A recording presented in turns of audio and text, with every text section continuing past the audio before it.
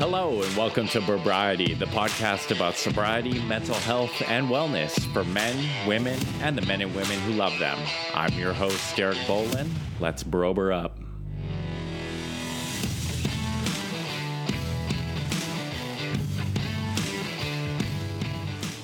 Hello, everyone, and welcome to episode 9 of Brobriety, the podcast about sobriety, mental health, and wellness for men and women, and the men and women who love them.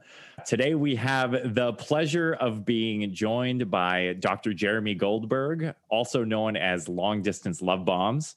Jeremy is the founder of Long Distance Love Bombs, where his mission is to make kindness cool, empathy popular, and compassion commonplace. As part of that purpose, he writes articles, sends emails, hosts retreats and workshops, gives TEDx talks, coaches clients, hosts a podcast, writes books, and in addition to all that, makes spoken word poetry and videos. He also leads an online tribe of more than 35,000 badass humans on Facebook and Instagram. Jeremy, thanks so much for joining us today, man. Yeah, Derek, I'm stoked to be here, man. Thanks for the invite. We always like to lead off with an intentionally broad and intentionally vague question, but I would like to know, who is Dr. Jeremy Goldberg? Who am I? I mean, I have a business card that says I'm a ferocious idealist, a never giver upper, compassion cultivating, day making change agent. I'm a recovering scientist. I am a writer. I'm a son, a brother. I'm just a dude trying to do some good in his spare time. I'm trying to enjoy my life. I am passionate about epiphanies. I'm passionate about learning. I really love helping people to understand and appreciate the world and themselves, and to help get them where they want to go is my little elevator pitch for my coaching practice. So yeah, man, I mean, I'm a fan of Manchester United. I enjoy trees. I drink a lot of tea. I eat a shitload of peanut butter. I'm many things, right? I contain multitudes. Definitely multifaceted. A question I have, how did you kind of gravitate towards that purpose? What has the journey of coming to discover who you are and what really resonates with you looked like? Yeah, I mean, the short answer is I got tired of learning the hard way, I suppose. As we often do. I was sick of spending time at rock bottom and feeling shitty and having a life that was difficult and anxiety inducing. Yeah. And I'm lazy and efficient, and I really enjoy learning, right? So I'm a scientist. So I like collecting data. I like information. I like hearing from people who have done it before. And so, yeah, a lot of my own personal development has come as a consequence of my own trials and tribulations. And then I did some postgraduate studies related to behavior change. So I studied psychology and sociology and marketing and messaging and communication and motivation, and really dove into the research around all that stuff as a PhD, but also selfishly, I was fascinated by that. And I was intrigued by how we can influence each other's behaviors and how the brain really works. Like, how does life really work? And how do we kind of move the levers of greatest leverage, so to speak? Very cool. And now that journey has taken you to a place where you're in, I would say, definitely a position of influence, and you can definitely help educate people on becoming just a better version of yourself, or like finding that purpose or finding things that resonate with you and genuinely making the world a better place. Yeah, I hope so. Thank you. And yeah, like the reason I started writing was that I wasn't reading the articles and the words that really resonated with me. I wasn't reading the stuff about the topics that I was interested in presented in a way that I found impactful, entertaining, enjoyable. And then it was just like, well, fuck, I'm going to write the words that I want to read. And I've continued to do that. I feel like my voice has definitely evolved, but the intentions and the ideas are just exactly that: to write stuff that I think is cool, to share knowledge and wisdom that I've learned that I feel like would be beneficial and helpful for other people. Like, I wish that I would have read this years ago when I could have learned the easy way, so to speak. So yeah, like a lot of my work now is still grounded in that. Like I'll read a book and have an idea and be like, shit, this is amazing. Like why haven't I learned this before? Like more people need to know about this. More people need to know this shit. Like universe or Instagram. Have you guys heard of emotions? Like I'm learning about emotions. Like how come nobody taught me about emotions before? And that's like a silly, playful example, but on many levels, it's true. It's like, why did nobody teach me about communication or love languages or relationships in general? Like, why the fuck did I make it to 30 without having anybody anywhere be like, hey, bro, check out this book. This is how you relationship. It's like, oh my God, and this is, aging myself, but back in the day before we had, world famous therapists in your pocket sharing profound wisdom on Instagram as one example, or before, men's work was a thing. Like I'd never heard of men's work until a couple years ago. Right. So yeah, I'm stoked to be a part of that mission, and I'm deeply honored by it. And I feel a responsibility, like a following is a responsibility. Like what are you going to do with it? It's a privilege, right? So I'm just trying to share what I know and what I think can help make the world a better place, really. Yeah, I mean, you can use your following to try and shill cosmetics if that's your thing, or you can use it to empower a new generation of men to know what feelings are. That's a good lead in for our first question. So one of our missions on this podcast is to define what it means to be a man. And to get there, we like to take a look at what our ideas of manhood initially started as. So I'd love to ask you, what were your early ideas of what a man was, and where did those come from? Geez.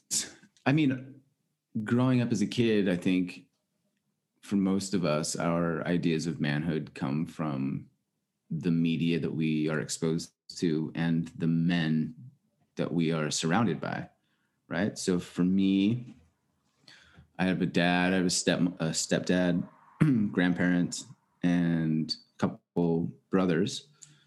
And so my dad and my stepdad, all the men in my family that I was exposed to primarily were like the stereotypical walls up, not very emotional, not very expressive, kind of the Marlboro man, tough guy in a generalization. Of course, they're much more than that. But as a generalization, I learned that being a man meant to not cry, that it meant to, take care of those around you.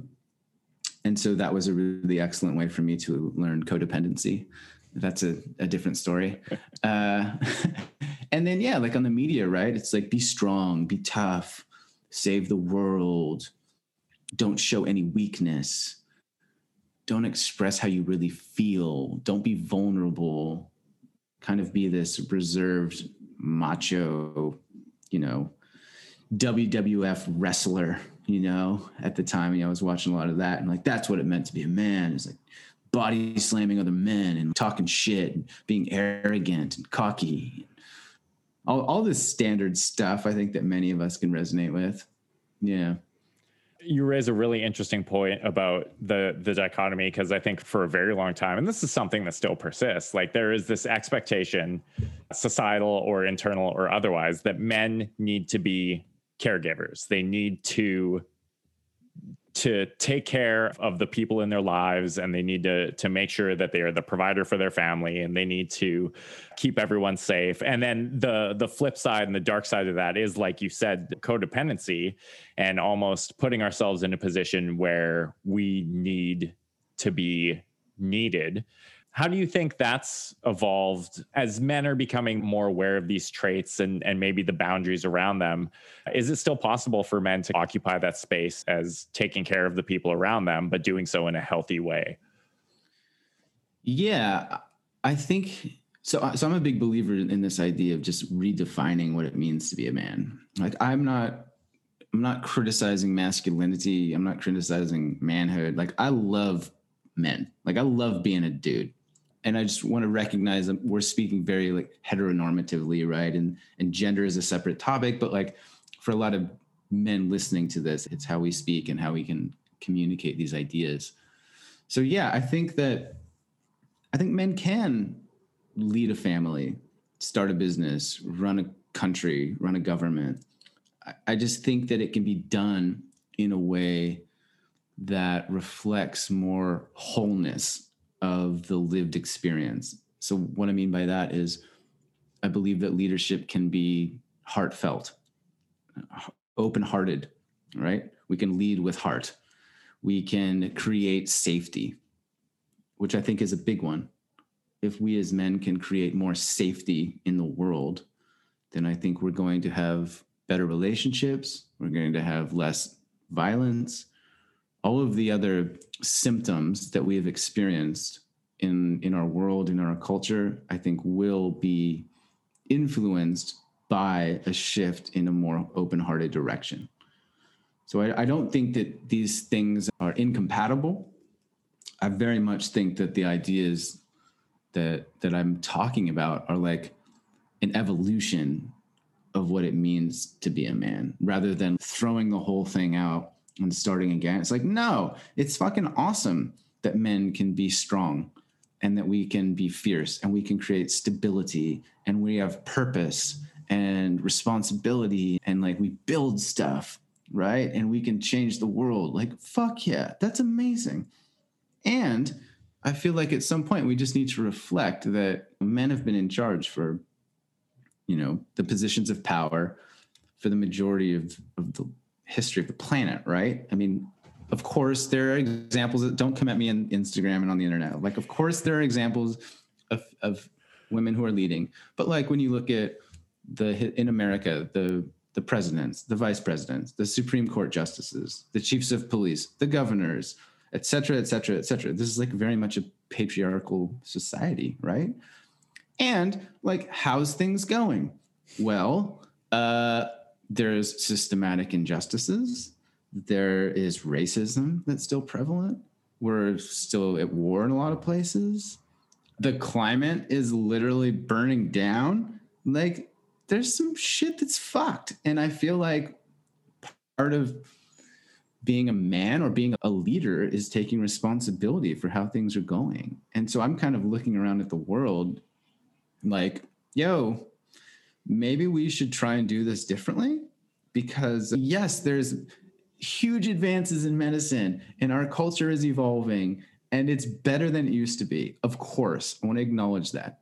And it's like, maybe there's a better way to do things. Maybe we can step back and try things a little bit differently. Maybe we can listen to the less fortunate amongst us.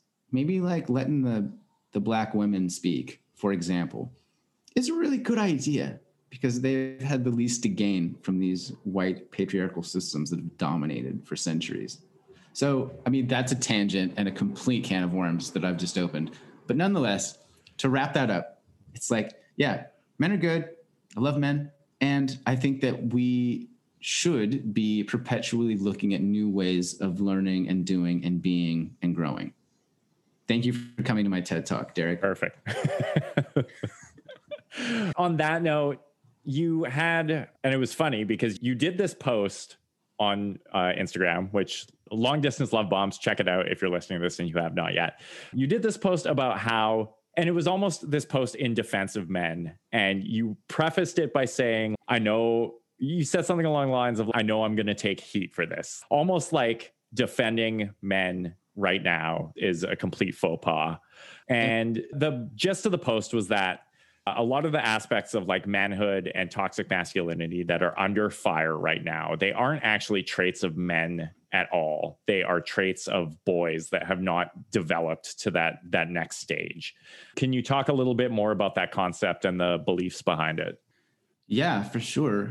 And I think you raised an important point that like we often talk about the patriarchy and tearing down the patriarchy and like white supremacy. And like, yes, these things do benefit white dudes and they concurrently create a tremendous amount of suffering. Like men are struggling. As a sweeping generalization, like men are not well right now. We lead the categories of violence and mental illness and prisoners, domestic abuse. Like there's a crisis ongoing. So I just think it's important to step back and recognize that, yes, like we're in charge and we get all the money and we have tremendous opportunities and benefits. And there's also things to highlight in which we're affected by this system as well. And that, I think, is a really touchy, sensitive topic to talk about, right? Because anyway, I don't want to put my foot too far in my mouth, but I just think it's worth flagging is that like all is not well. It's not like Candyland, right? I could tell you were kind of dancing around because it's hard, especially like we're both white guys. But yeah, I'm a white dude. Yeah. We don't want to almost like victimize ourselves and say like 100%. Like it's hard to acknowledge that, yeah, men are absolutely suffering and not also acknowledge that we're totally saying that from a position of like immense privilege. So much privilege that it's bleeding out my ears right now. Like tremendous, ridiculous, stupid privilege. And like I have 100%, biases and blind spots. And I'm sure that I've already misspoken in this podcast and certainly this year. And I look forward to doing the work, and I'm committed to doing the work of reading and learning and growing. So that is an important caveat. And I think until we recognize that the system that we have is negatively influencing men, full stop, it's going to be very difficult to change that system, right? If we only focus on the opportunities, the benefits, the power, the prestige, et cetera. So that's one thing. And then the post that I did was essentially like recognizing or just throwing this little hand grenade out into the internet, suggesting that a lot of the men, quote unquote, who are in leadership positions are not fully expressed, wholehearted, initiated men. They are the kids from fucking high school that used to run amok in the halls. They're just in the halls of Congress and the halls of power now. They're calling names. They're bullying. They're not thinking about other people. They're not concerned with empathy and compassion. They're not really focused on how they can help those disadvantaged amongst us, those who have mental, physical disabilities, those who are born into positions of poverty. Like, I don't see that, at least. Sweeping generalization, of course, and this is going to get me in trouble likely, but like a lot of the men that I see being worshipped, admired, governing in political positions, I see the same kind of childlike behaviors that I saw when I worked as a preschool teacher, when there was pointing and shaming and us against them mentality. There was name calling. There was deep insecurity, right? A desire to belong, a lot of fear. And like I see those same kind of situations at play from a political standpoint in America, right? And so what I mean is that I think that we as men can shift and hold ourselves to a greater standard of accountability and responsibility to show up in this world in a bigger, more impactful, more powerful way. And one way to do that is to open your fucking heart up and lead from that place. And that's challenging and it's scary and it's difficult, but I feel like true leadership requires true heart. And so, yeah, on the other side of that, like, what does it mean to have like genuine, open-hearted male leadership? It's like being okay to cry in front of people is one example, right? Like, why are more men in positions of power not crying? Like, where's your fucking heart? Grieve in front of us. Like, I want to feel your leadership. Like, I want to feel your heart, right? I want to believe you when you talk about ruling for all of us, not just some of us. I want to feel you when you talk about victims and violence and war. Like, I want to feel that. I believe that that world is possible. I believe that that world will benefit us all tremendously. And like that's the vibe that I'm trying to get out into the world. And like I am not putting my hand up as an example. It's like, do not vote for me right now. Like, I'm not saying that I'm like this enlightened, switched on being, but I'm somebody who has done the work myself and has seen the impacts on my family and my relationships and my friendships, and just with strangers randomly interacting with me. The more that I can do the work internally, the more positive external shifts that I enable and experience. It's interesting because you are doing the work on the ground level. So you're helping maybe just normalize all this shit you're talking about, like feeling emotions and speaking from the heart, and even like being in touch with what your emotions are, being able to verbalize those and possessing empathy and compassion for other people. So I think the change needs to start at an individual level. Like, we as men all need to do that work for ourselves and then hold the men that we interact with directly accountable. And then that there's going to be the trickle down effect of that, right? Like, if I have a son, he's 7 years old, if he grows up knowing that it's okay to do all of these things, then when he is in a leadership position, he will be able to lead that way. For sure. Yeah. It's like about normalizing a different suite of actions and behaviors, right? Yeah. Yeah. You had you said an interesting word, and I think you've said it a couple times, but you're talking about uninitiated men. And I want to seize on that initiated, what that means and what rites of passage exist for boys becoming men now in our patriarchal Western white society. What do we see taking place right now to kind of help usher those boys into manhood? I would love to hear your thoughts, man, because I've been thinking about this, and I've written about it a little bit. Like, what is the initiation process in our modern Western North American culture in which we decide that a boy is now a man? Is it when you turn 10?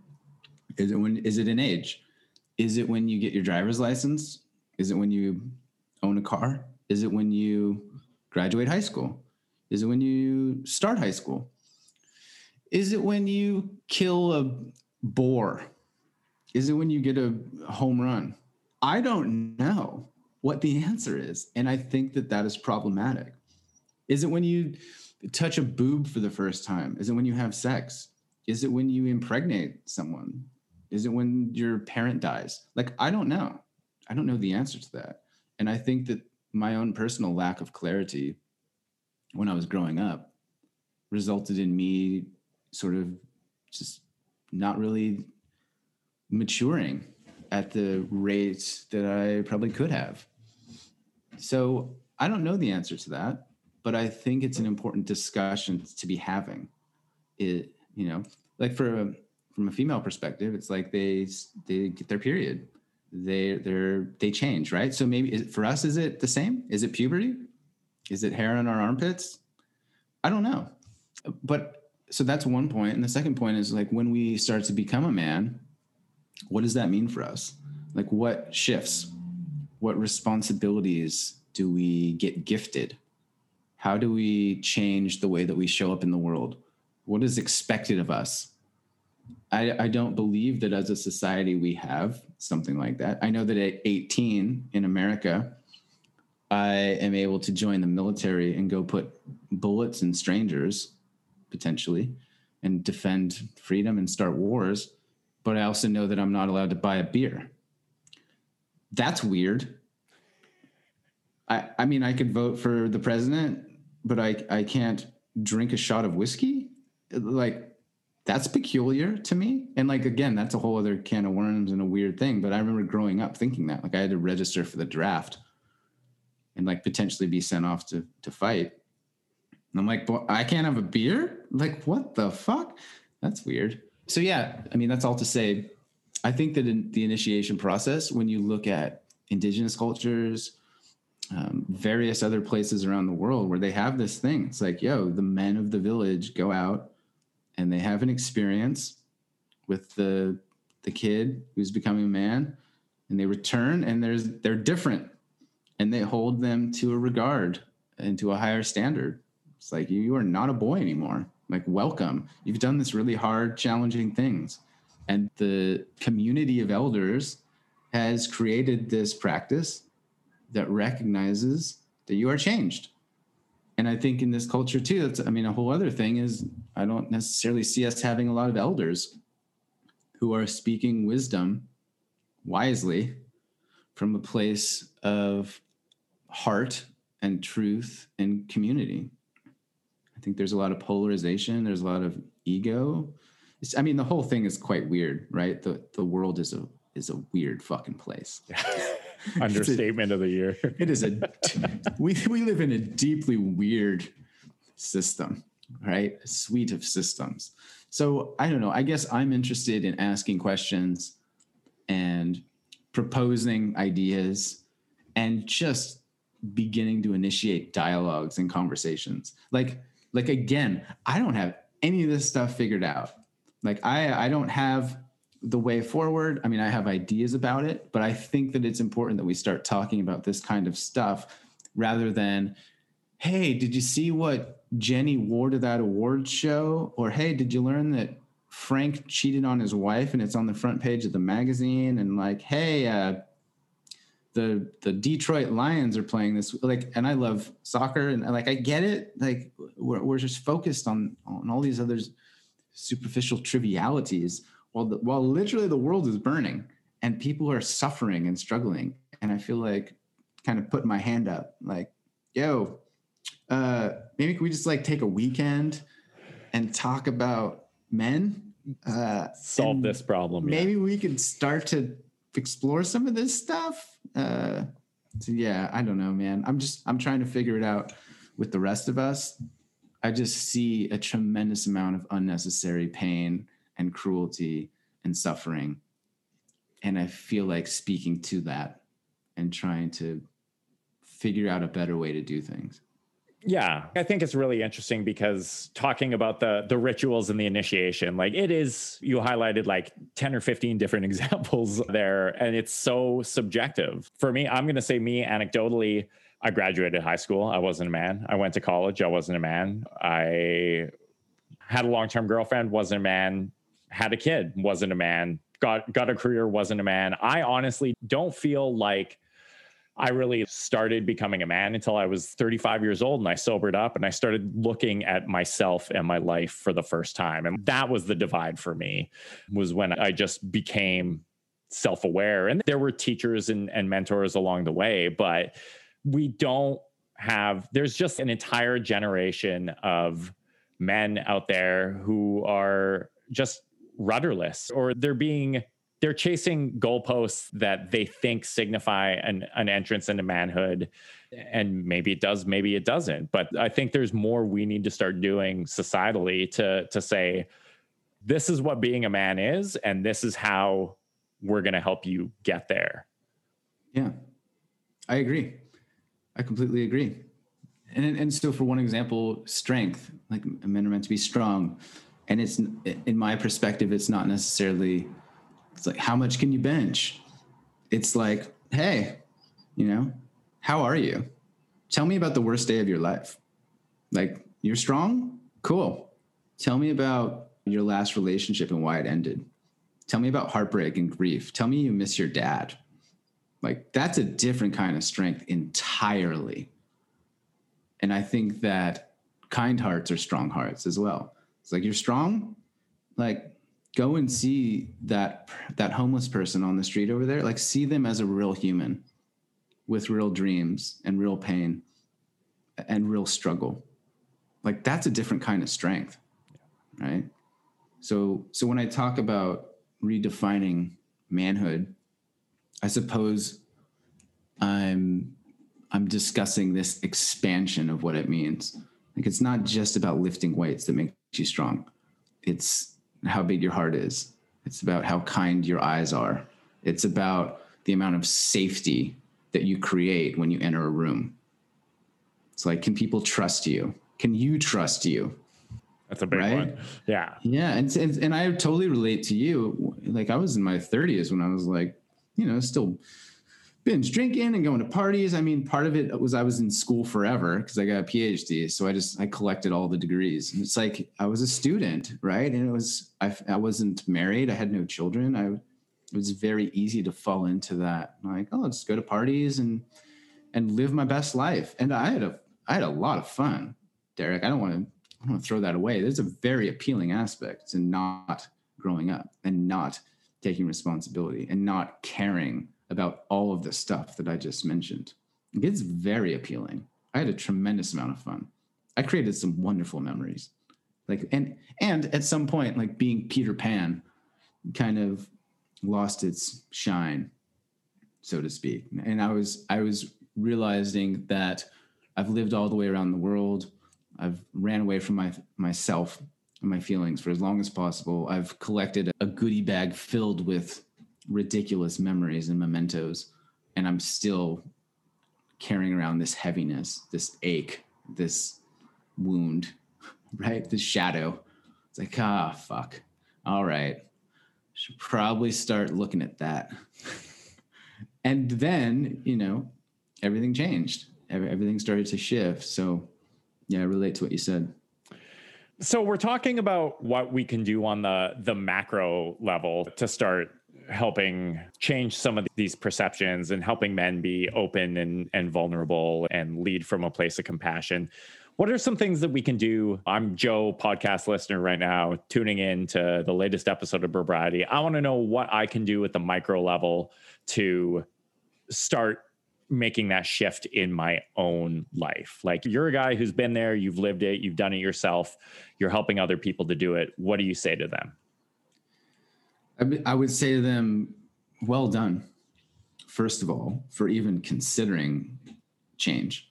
Like, that's a huge first step. And as someone in sobriety, like, you would realize, like, when you get to that place, hey, I need to make some changes. Like, that's huge. That is a big achievement in and of itself. And so I would say, if you're listening to this podcast, like, well done. You're listening to a rad podcast and you've made it this far through all of my nonsense and my ideas. Like, high five, bro.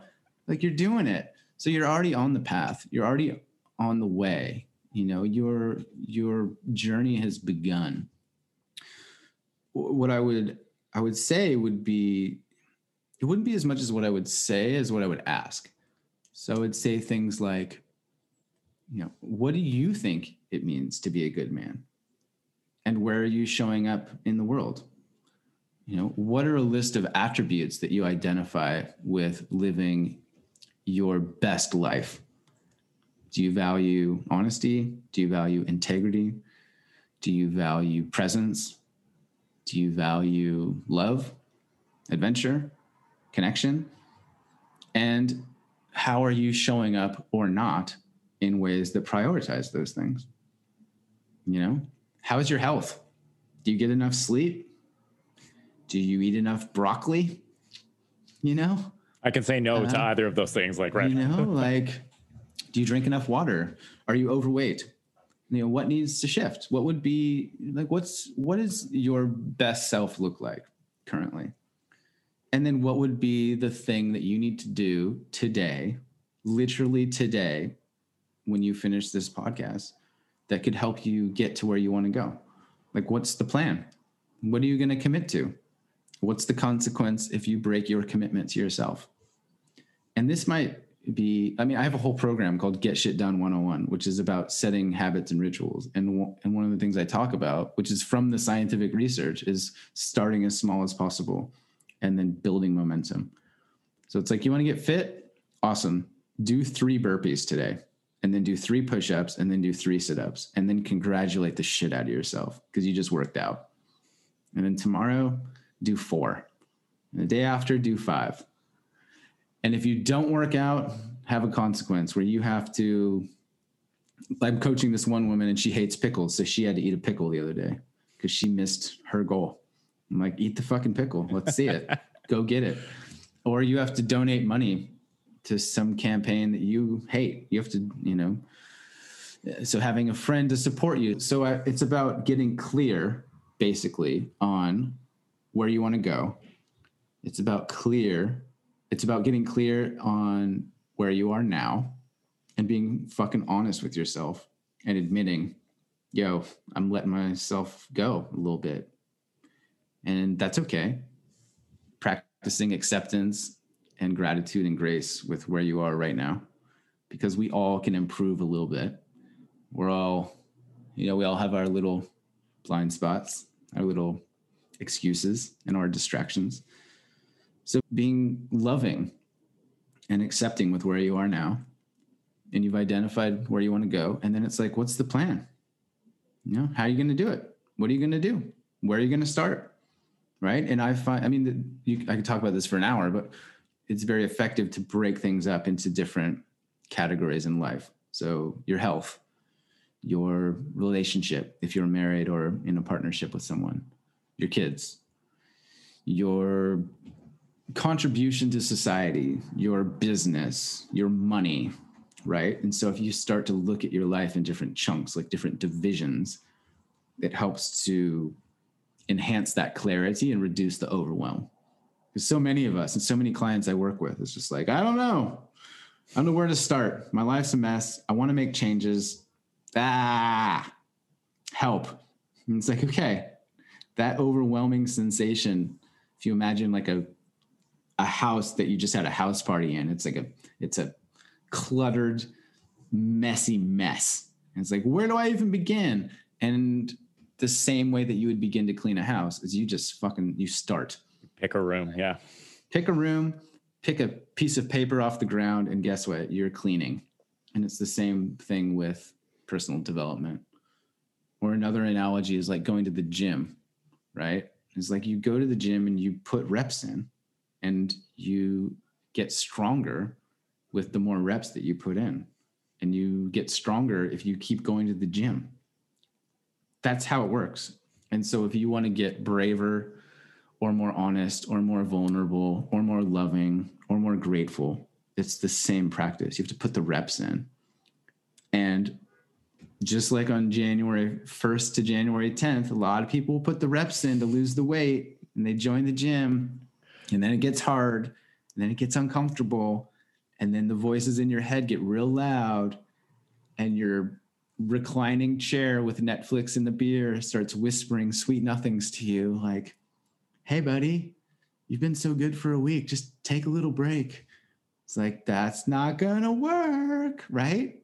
So you get off track, and then you're back where you started. And so it's not rocket science, Derek. It's like, how do you stay sober? It's like, you don't fucking drink. Yeah. And you just keep doing that. And you keep not drinking. And of course, that's simplistic, but it brings up fears and traumas and voices and distractions, and it brings up your shit. And that's really uncomfortable. And it's going to be uncomfortable to change your life. That is undoubtedly something that you will confront. You're going to be very uncomfortable. And guess what? Awesome. That's how you grow. It's very uncomfortable to go to the gym, and on your last set, in the last rep, you're struggling and your muscles are screaming at you. So guess what? They're getting bigger. That is how strength occurs. So to the person listening, I'd be like, yo, well done. You're on your way. Get clear on where you want to go. Get clear on the plan. And then do the plan. And I would add, make a plan for when you get off track to immediately get back on track, right? Because you're going to miss a day. You might miss a goal. You might get lazy, whatever. It's like, what's the plan when that happens, right? And so I think for sobriety, at least my knowledge is, you have a mentor, you have groups that you can go to, there are phone numbers that you can call, so that you make that plan ahead of time, so that if you slip up, you're like, oh, hang on, I know what to do here. It's the same thing with personal development and trying to plan your life, right? Plan for the worst, hope for the best. Yeah. So I think that's where I would say, and like, go to therapy, hire a coach, go to meetings, surround yourself with a community of people who are also doing the work that you are doing. It's very inspiring. Like I'm in a men's group and they're all a bunch of fucking ninjas. They're badass dudes who are kicking ass. And I look around at that group and I'm like, whoa, like I don't want to be the one that's not kicking ass. Like I don't want to be the one that didn't do the work for the week. I surround myself with people that call me forward, like my partner included. Like my partner has the highest integrity of nearly anyone I've ever met, to the point of being annoying. And I'm like, I don't want to be a good man today. Like, can't I just be an okay man today? And it's like, she prides herself on queen energy.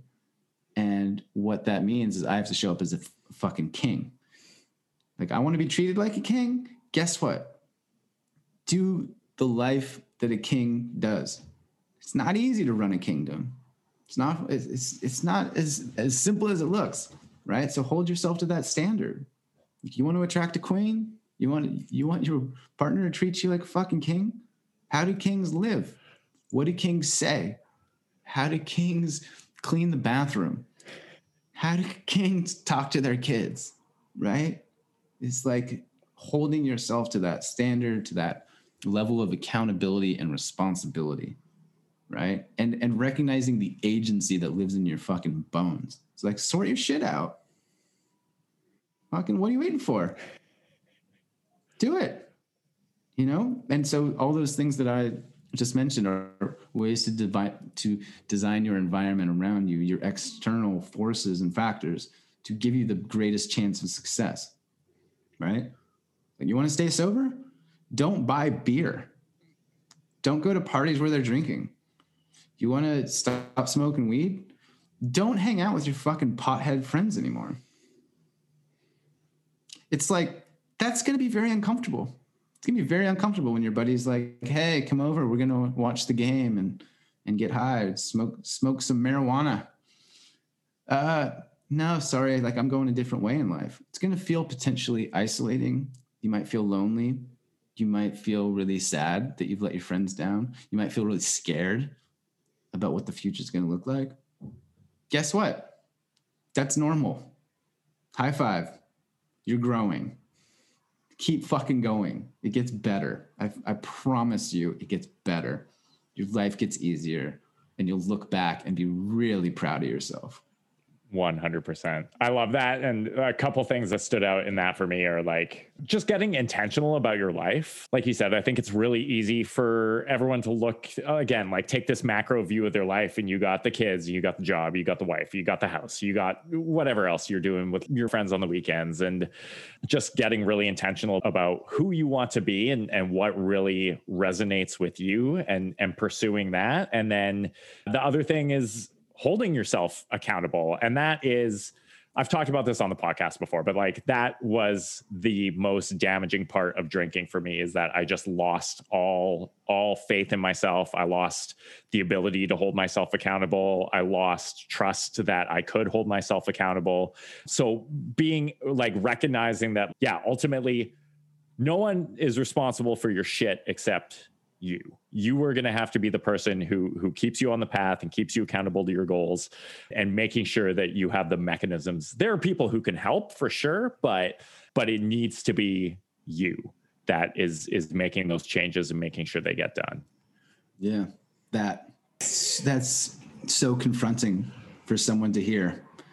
It's like, but I don't want to do that. That sounds hard. And you're like, yeah. Welcome to being a grown-up, dude. That's it. That's your entrance into manhood, is finally accepting that like everything in my life, I am responsible for. I can't point the finger at anyone else. I can't blame it on my kids or my wife or my job. I am responsible for it. That is the secret sauce. Like I have an entire module in an online program that I made all about radical personal responsibility. It's like, it's that. Take responsibility for your life, your relationships, your brain, your thoughts. It's like, you're in charge. And that responsibility is a tremendous privilege and a tremendous opportunity, because you're in charge. You can do whatever the heck you want.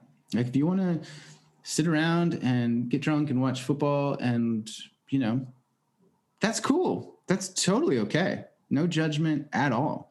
But if in doing that, deep down, you know that you're letting yourself down, or that you've got this big dream, or that you could be a better father or a better partner or a better lover, you need to deal with that. Like, your choice, no harm either way, but like, own that shit. Take personal responsibility.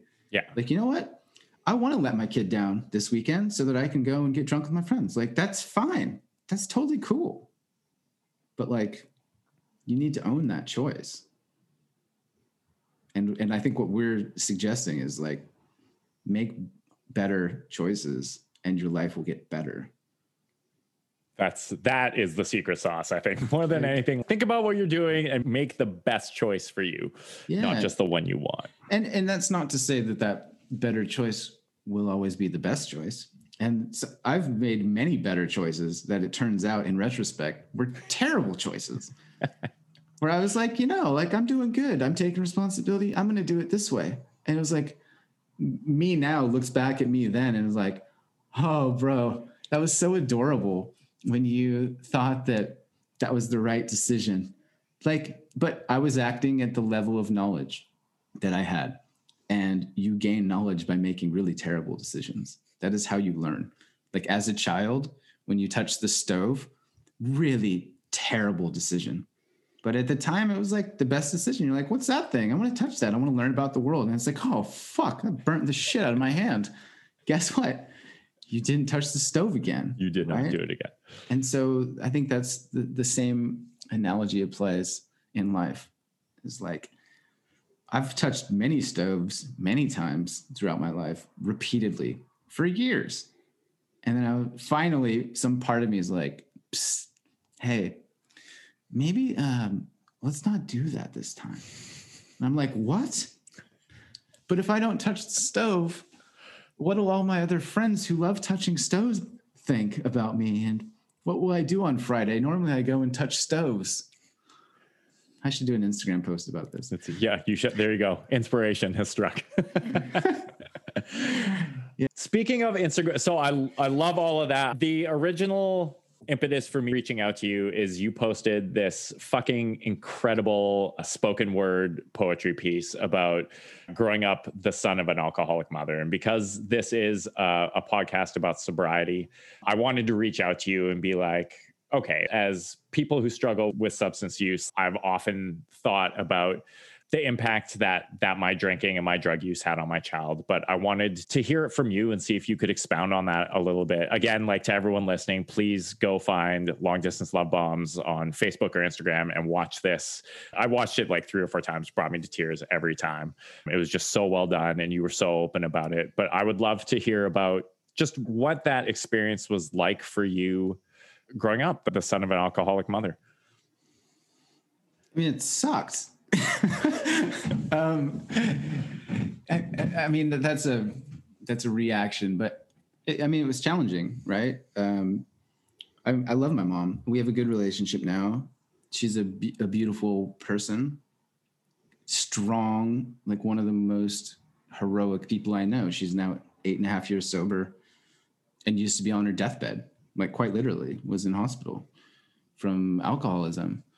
So growing up, I mean, geez, that's a can of worms.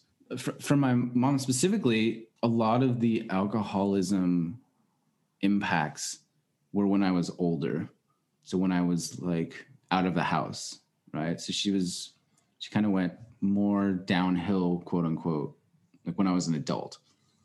But that sense of deep love combined with helplessness, I think, has been the biggest lesson for me of like seeing so clearly what is happening and wanting so badly to change it.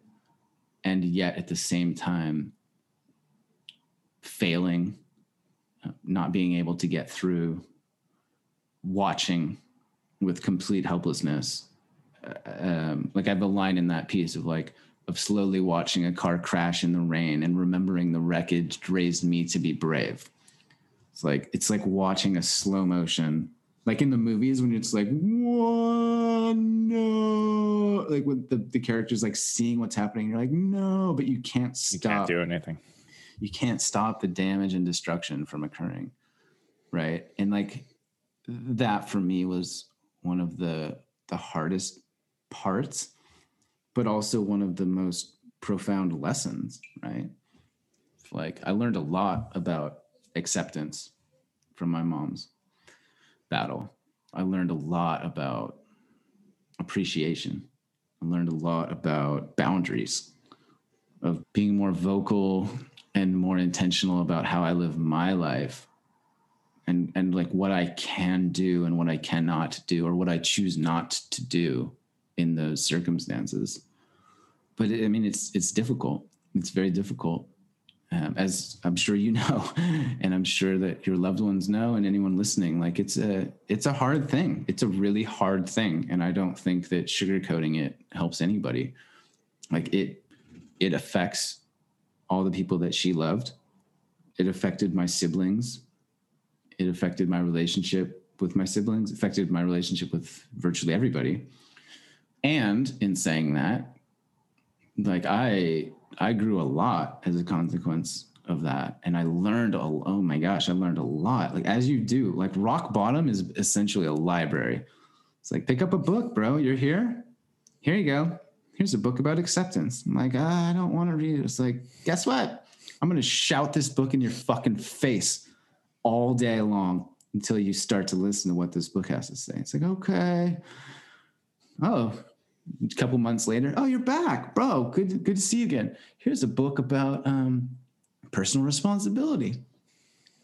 So, I mean, I've learned a lot through my life from all of the worst moments in my life. And I have another poem that I did, and one of the lines is, the best people that I know have been hurt the worst. They've just made the best of it. And so I think in the moments, it's really challenging to see those kind of silver linings.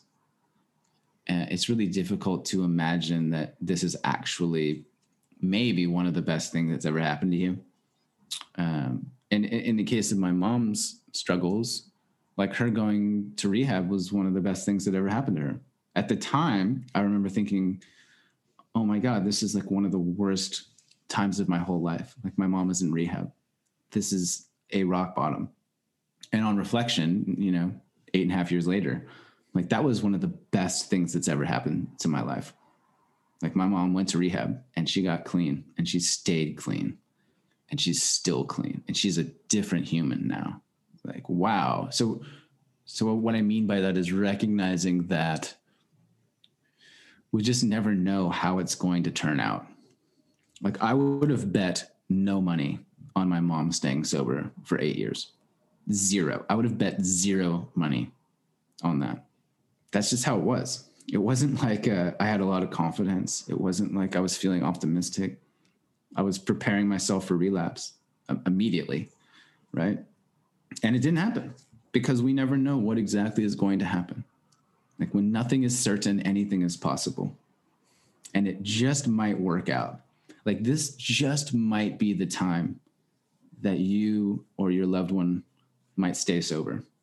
This might be the exact right time for something miraculous to occur today. We just don't know, right? I wrote this thing a while ago about the day before everything changes. So like we often focus on the day that everything changes, right? It's like, it's the day that I met my soulmate, and like the day that I met my future wife, and the day that I won $1 million, or the day that I got my dream job, or the day that I, got the publishing deal or whatever. But we never talk about the day before that. And the day before that is a completely normal, boring, unspectacular day, just like all the fucking rest. And we had no idea that tomorrow was going to be the day that everything changed. And I like to keep that perspective. And I think it's powerful to remember that tomorrow, literally today, in the coming hours, your life might radically change forever, for the better, for good. Holy shit. Like tomorrow might be the day that you meet your soulmate. Like tomorrow might be the day that healing occurs. Tomorrow might be the day that you read a book and it's like, oh my God, I get it now. Tomorrow might be the day anything miraculous occurs. Yeah. Like you said, like the hindsight now gives you the opportunity to look back and say, yes, this was all traumatic and really fucking hard in the moment. But you have the opportunity now to look back and say, and find the positives in all of it. And I think that is because your mom is such a success story and she's done the work, and fucking good for her. Like 8.5 years, that's huge. And I don't doubt that you're extremely proud of her. And I hope she's very proud of herself as well. Yeah. And another aspect of that is like, I've gone to the meetings where you get the chip, right? It's like you go to AA. My mom's open about going to AA. So it's not like I'm blowing her cover. I know it's anonymous, but like you go to AA and my recollection or my, before dealing with all of this and going to AA meetings, my impression, that's the word, was that AA meetings were dull, gray, in this grungy, abandoned room. And it was like really low vibe and miserable. And there's a bunch of addicts, shuffling around, eating crackers.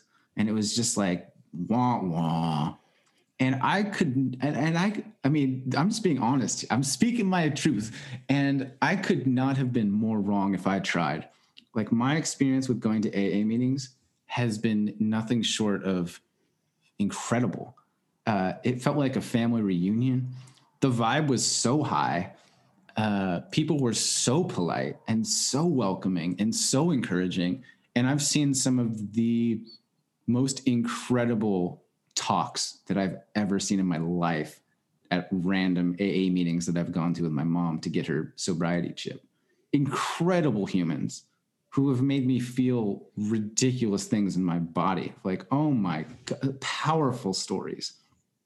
So if you're listening and you have been avoiding going to a meeting, like go to a meeting. Like I recall, this is kind of bad, but Derek, I recall leaving AA meetings and being like, I want to stop drinking just so I can come back to these fucking meetings. Like I want to be part of this group. Just so you can be included. Yeah. I want to be included. Like I'm like, oh, I'm the guy that kind of drinks. Like I still get drunk and all these people are vibrant and welcoming. And like, some of them it was their first meeting because you stand up and introduce yourself. And it's like, hey, I've been sober for a week. But even that, like the amount of respect that I had for those people standing up and being in a meeting and being like, hey, I'm 3 days sober. It's like fucking right on. Like so much pride and so much awe of the courage and the determination that it takes to show up in that way. I think should not be overstated. And it was not overstated at those meetings. Those people were fucking celebrated. And it was beautiful. And so I think that in a roundabout way, the AA meetings that I went to are creating that sense of leadership and community that we talked about at the beginning, where hearts are open, compassion is abundant, right? Empathy is just ingrained in every person there. It's a very whole experience. It does not feel superficial. Like they did not talk about the weather. It was like, how are you? Like, I see you. You are welcome here. You belong here. You do not need to be a certain version of yourself to earn belonging. Like it is just intrinsically given, like welcome. And that is a significant part of our society too, that is also flawed, is that we have to earn our belonging. Acceptance. By this weird, Francis Weller calls it the disease of specialness. It's like versus, hey, come on into the village. We love you. We want you here. Well, and the interesting thing about that is that sense of belonging is ultimately, I think, what drives a lot of people to substances or alcohol. So if we could just default to that, like everyone is accepted, everyone is open, everyone is vulnerable, everyone feels safe to do that, I do truly believe that the world would be a better place. Amen. We just have to do it. On that note, I'm going to give you one last question. I can't thank you enough, Jeremy, for everything, like your insights and just showing up and sharing your thoughts and your experience with us on this podcast. Super grateful for that. I would like to know, has your idea of what it means to be a man changed? If you could go back in a time machine and go tell young Jeremy what it really means to be a man in the year 2021, what would you say to him? Okay. I mean, I think at the heart of it is the cliche, simplistic mantras of like, bro, just stop trying so hard. Like, you're worthy, you're lovable, like you belong, like it's okay, you know? and like maybe also go to therapy. Like, I probably still need to go to therapy. But yeah, I think at the heart of it is self-love and self-acceptance. And I think that that's kind of the key to unlocking a lot of the things that I wanted at that time. And I think it's a key to unlocking a lot of the things that we all desire. You know, we all want to be good partners. We want to be happy most of the time. We want to matter. We want to belong. We want to enjoy our lives. We want to laugh a lot, right? It's very difficult to do all those things when we deny who we truly are and how we truly feel. And when we try to pretend or put on a mask and be something that we're not, in the pursuit of those things, it's insustainable. It doesn't work indefinitely. So I think I would just be like, bro, I love you. It's going to be okay. Like, your life's going to be fucking dope. All right, man. If people want to learn more about you or your work or what you're doing, where can they go? Sure. So if you are still listening after all of that, definitely bought in. Like, this is like, a captive audience. Wow. You might be interested in my podcast. So I have a podcast that has over 100 episodes with thought leaders and writers and New York Times bestsellers, and it's called the Long Distance Love Bombs podcast. I'm also on Instagram. It's my primary platform at Long Distance Love Bombs. You can find me at longdistancelovebombs.com. I do coaching. I lead workshops. I have online stuff. I wrote a book that's a little book of encouraging insights and poems and mantras called It'll Be Okay and You Will Be Too. And yeah, I think that's it. Cool. If there's anything else, I will definitely throw it in the show notes. But otherwise, Jeremy, thank you again so much for your time, man, and for the work you are doing to hold yourself and other men accountable and make us all better. You know, it's just in case you don't get acclaim for it often enough, like, it is very much appreciated, and you are making a difference. From the bottom of my heart. Thank you. Thank you as well, man. And like, congrats to you and what you're building, like 5 years of sobriety and a family and a podcast. Like, this is good. This is really good. This is what we need more of. So I'm honored and stoked to support. So thank you. Right back at you. Wicked. Thank you. And thanks to all our listeners for tuning in. We will see you next week. Thanks for joining us for this episode of Brobriety. Reminder to rate, review, and subscribe wherever you get your podcasts. And if there's a guest you'd like to hear from, email us at brobriety.podcast@gmail.com or message us at van_sober on Instagram. We'll see you next time.